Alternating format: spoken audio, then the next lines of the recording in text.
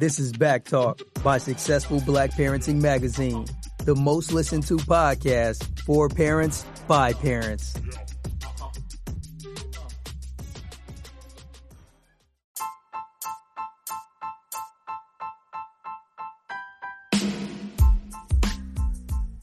Hey guys, thank you for listening to Back Talk by Successful Black Parenting Magazine.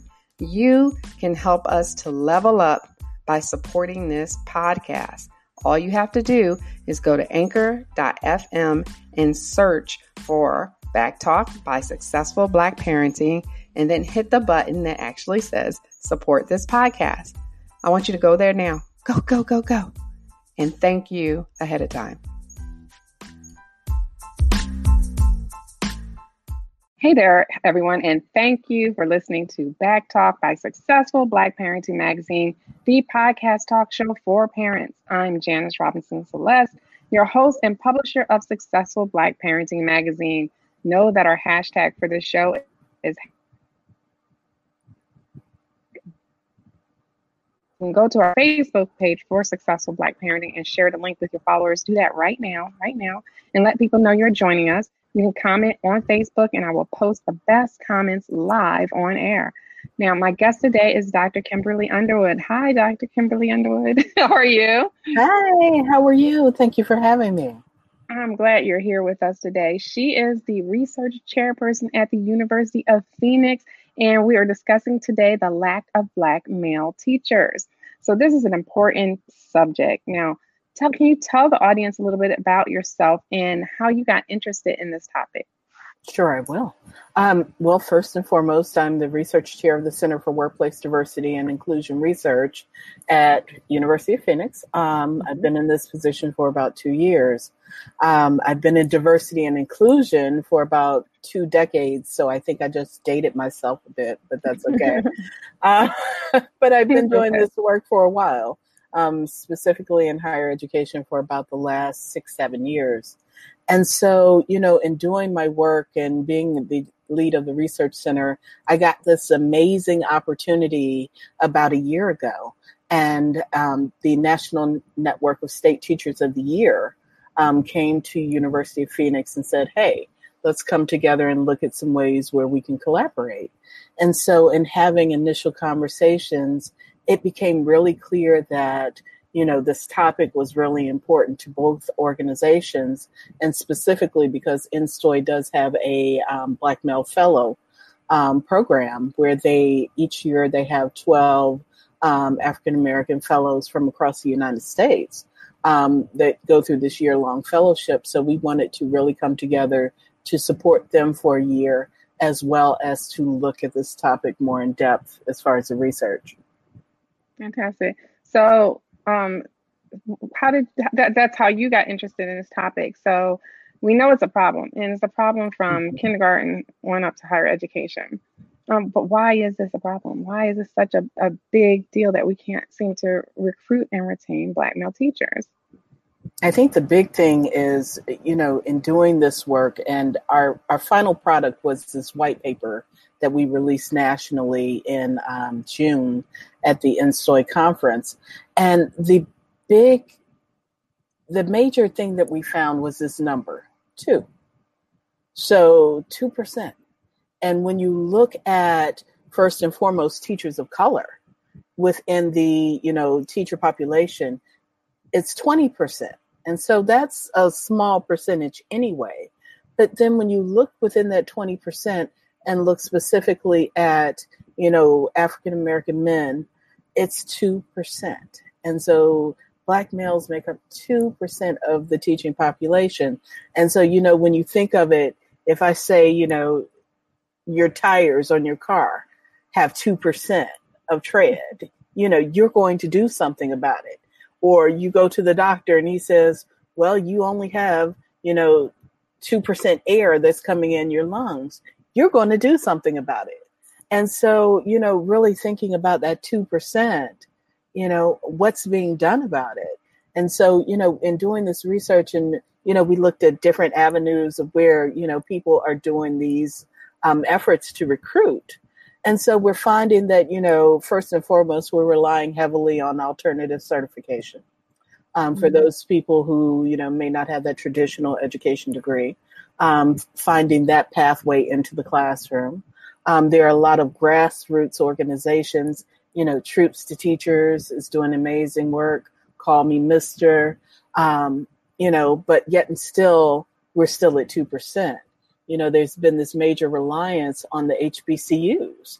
And I will say that Howard University had this amazing program a few years ago where, basically they were grooming Black male teachers and getting them into the classroom.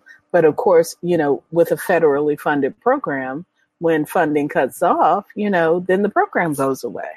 And so, really looking at what were these different avenues to really, try to move that 2% forward to a higher number, but yet and still we remain static at 2%. And let the truth be told, if you look very closely behind that decimal point, the number's actually going down each year. Oh, wow.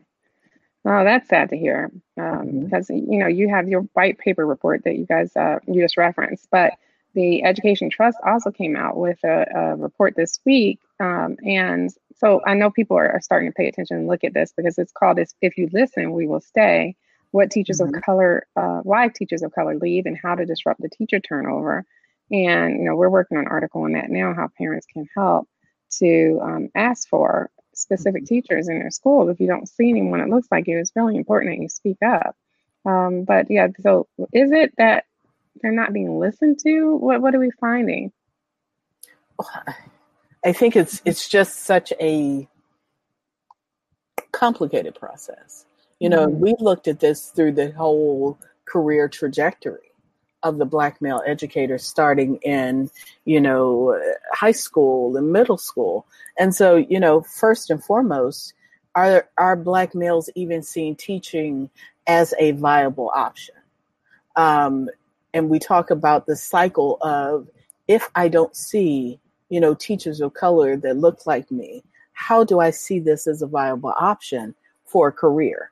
And then you throw other things in it, such as, the over discipline of, students of color, the instances of standardized testing, and we know the bias there. And then you get into, the other issues of, the ability and the aptitude to want to label students of color as being, and I don't like the term, having a learning disability. I'll put it like that, or having some type of challenge that keeps them from, advancing or being successful and, going into the programs and the classes that prepare them adequately for higher education.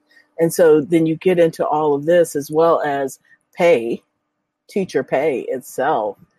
Teachers, I think, you should almost be paid triple, for the responsibility that you have, so, you get into all of this, and then getting them into, teacher preparation becomes difficult. And then I will say that, historically, and I was in teacher preparation. I was an associate dean of a college of education at a primarily Black institution. And I will say that I was guilty, because as this associate dean, I know that we struggled to get students of color, and specifically male students of color. But I don't think that I ever thought about what 2% meant in this global level and in this capacity, and what it, the implications were of that at a higher level than outside of my school. So, really, I think that a lot of teacher preparation programs need to take that responsibility. And then once you actually get, Black men through and successfully, and don't forget, we have praxis exams and, ed TPAs and all of those things that they have, the hurdles they have to go through. And then getting into the classroom, then one of the things you have to look at is the actual socialization process, having to take on roles outside of just the classroom teacher. And so specifically, and if you, look at the white paper that we released, we use the voices of the Instoy fellows heavily to narrate a lot of our research.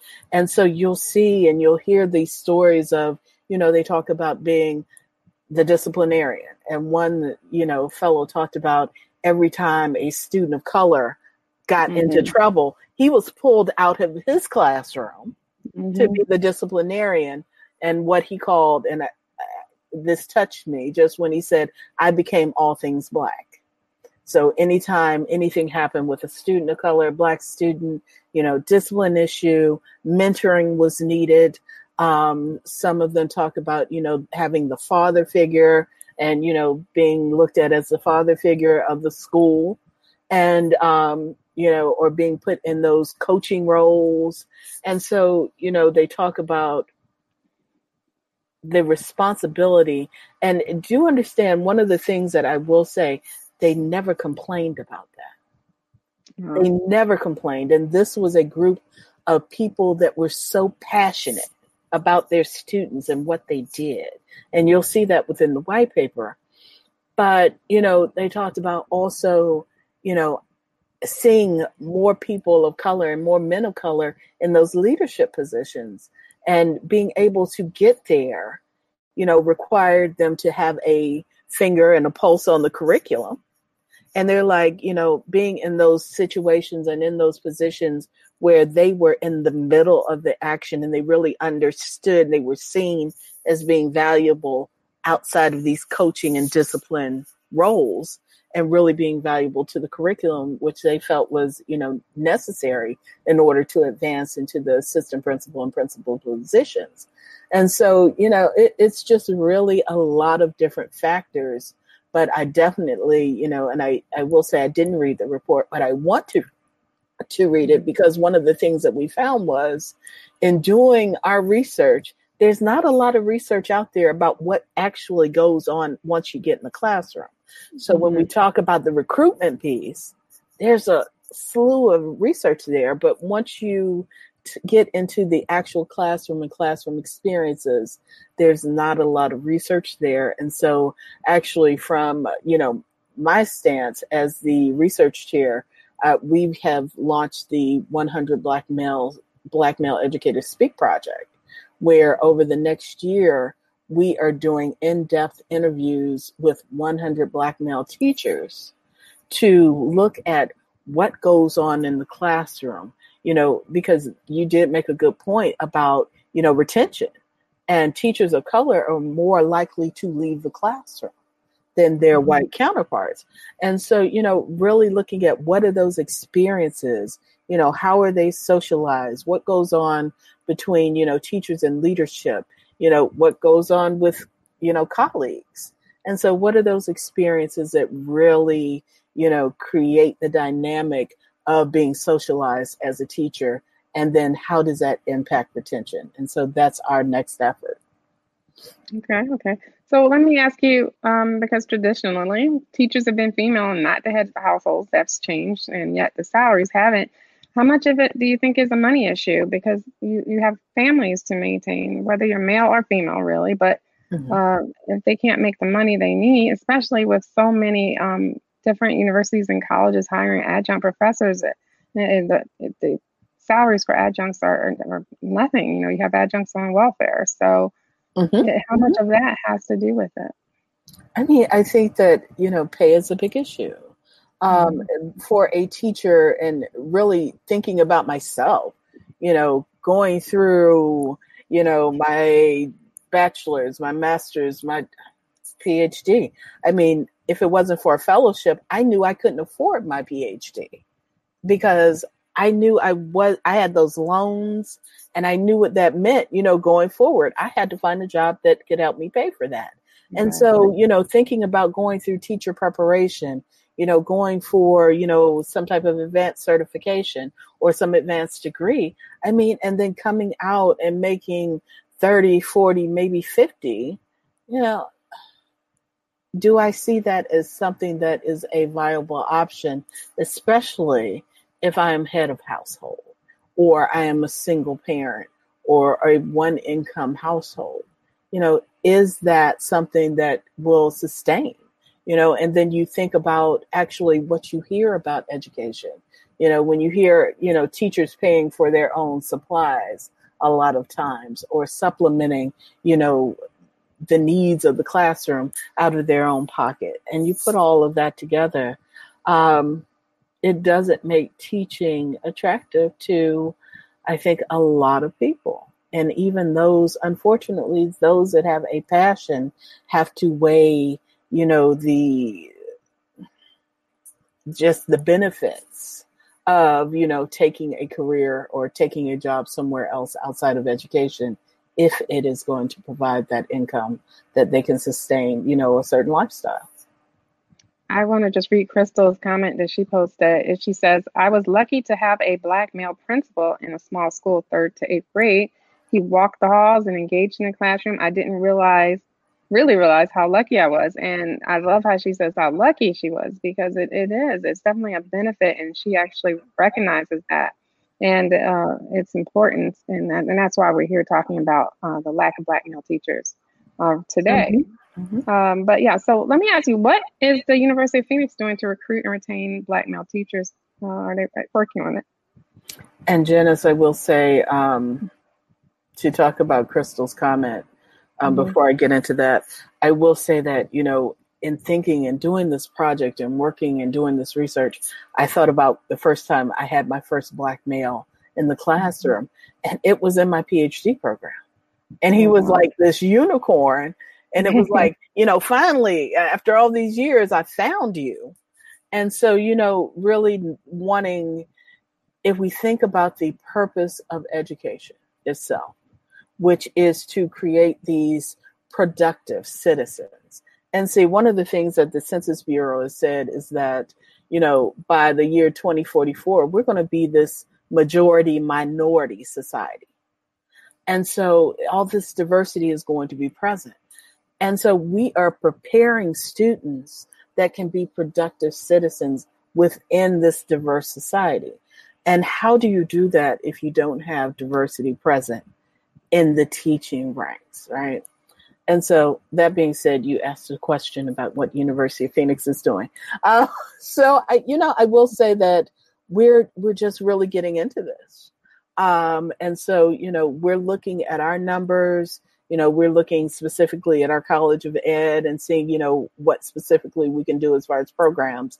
And then I know, like, for instance, we just had a full panel last Friday of Black male educators, and hosted that panel to really talk. And we brought political figures together, teachers, administrators, to really have this conversation about, Black males in the classroom and diversifying P through 12 education. And so I will say that we're just really, I'm going to be honest, I don't know if we understood exactly the magnitude of what was going to happen just through this one white paper.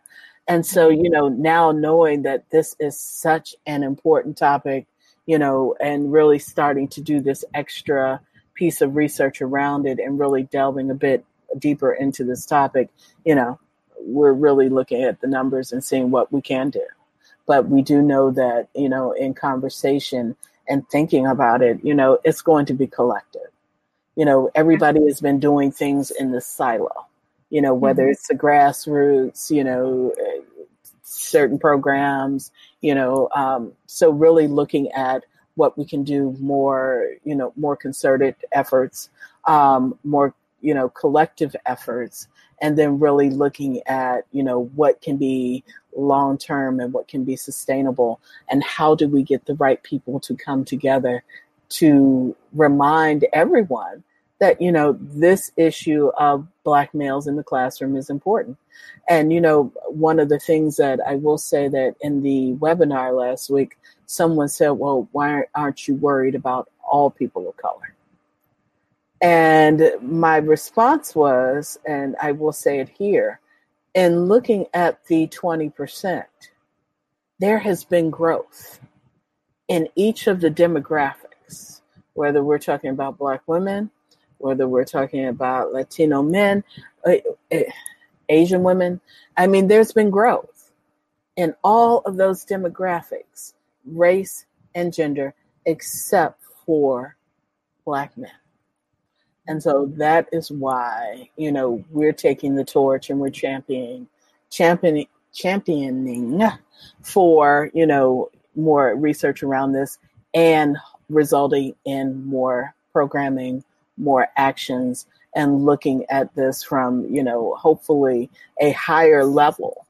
One of the things I will say during the Obama administration, this became quite a topic, diversifying education. Now, funding fell off, administrations changed, but, something that's long-term sustainable that's being put in place is something that's needed for us to really move past and move the needle beyond that 2%. Right. Well, what can parents do to encourage their kids' school to take recruiting Black male teachers seriously? Like, how can they be advocates? I think that anytime you have the ability to champion, and knowing that, know your numbers, know the numbers of your school, not only know the numbers of your school, know the numbers of your district, know the numbers of your state. They are readily available online. And so, being able to, and I also say, know your lawmakers. These are the ones that get these big programs in place, that get funding dedicated, to these types of efforts. And so really being able to champion outside of just saying to your principal, I would like to see more, Black men in the classroom. This is really a social issue and a problem.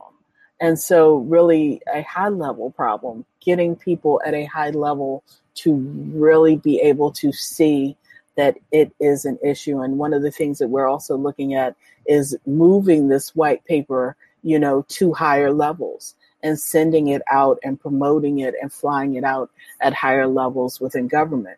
And so getting that information out and pushing and always saying that they aren't there, because a lot of times I think that, especially in the political arena, we've done this. So we put this money here, we've done this program. And so, oops, fixed.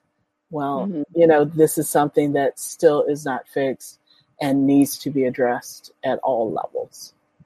Right. Well, Camille just said it just occurred to her that in all her years of school, she only seen or ever had 2 Black male teachers.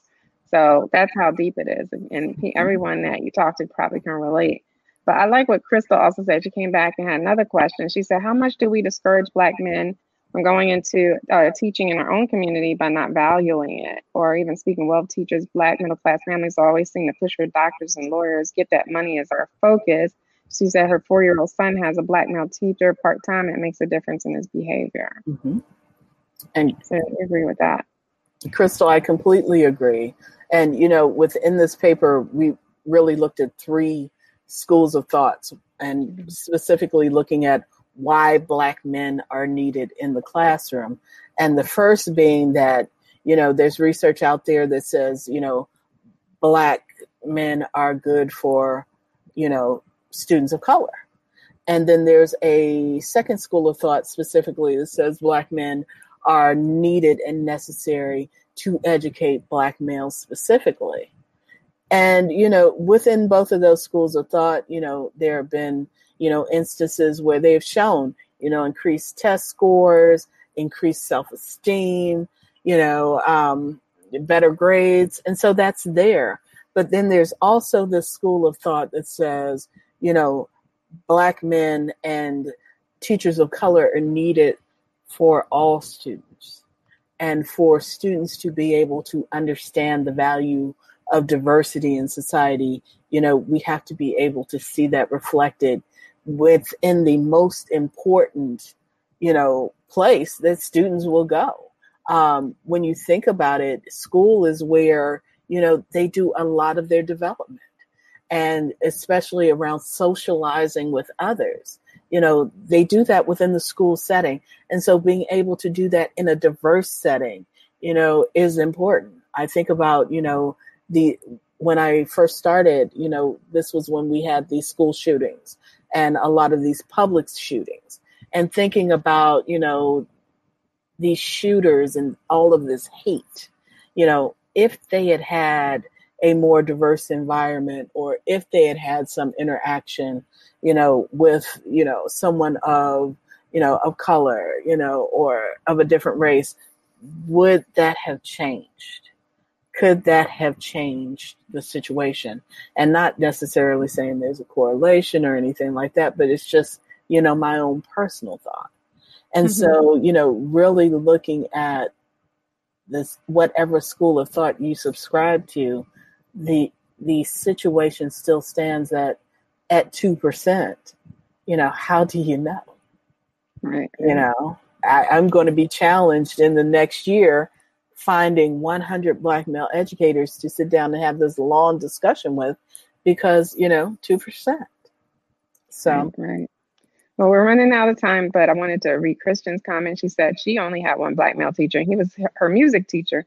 So like I said, everybody can relate. Well, I want to thank you all for listening to Back Talk today by Successful Black Parenting Magazine, the podcast talk show for parents.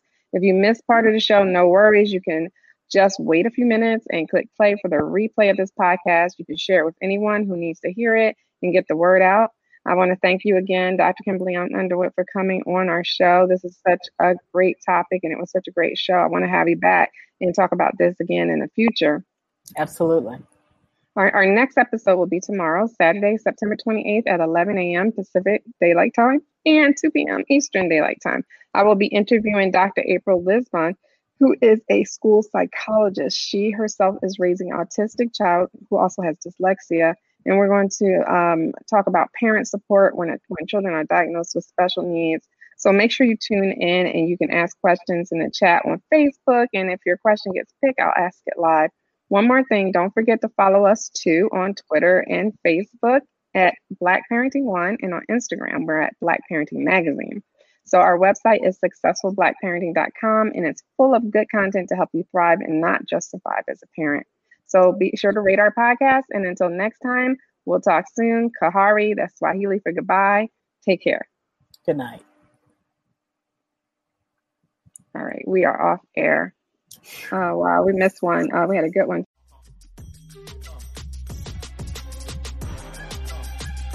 Thanks for tuning in to Back Talk by Successful Black Parenting Magazine. We'll see you soon.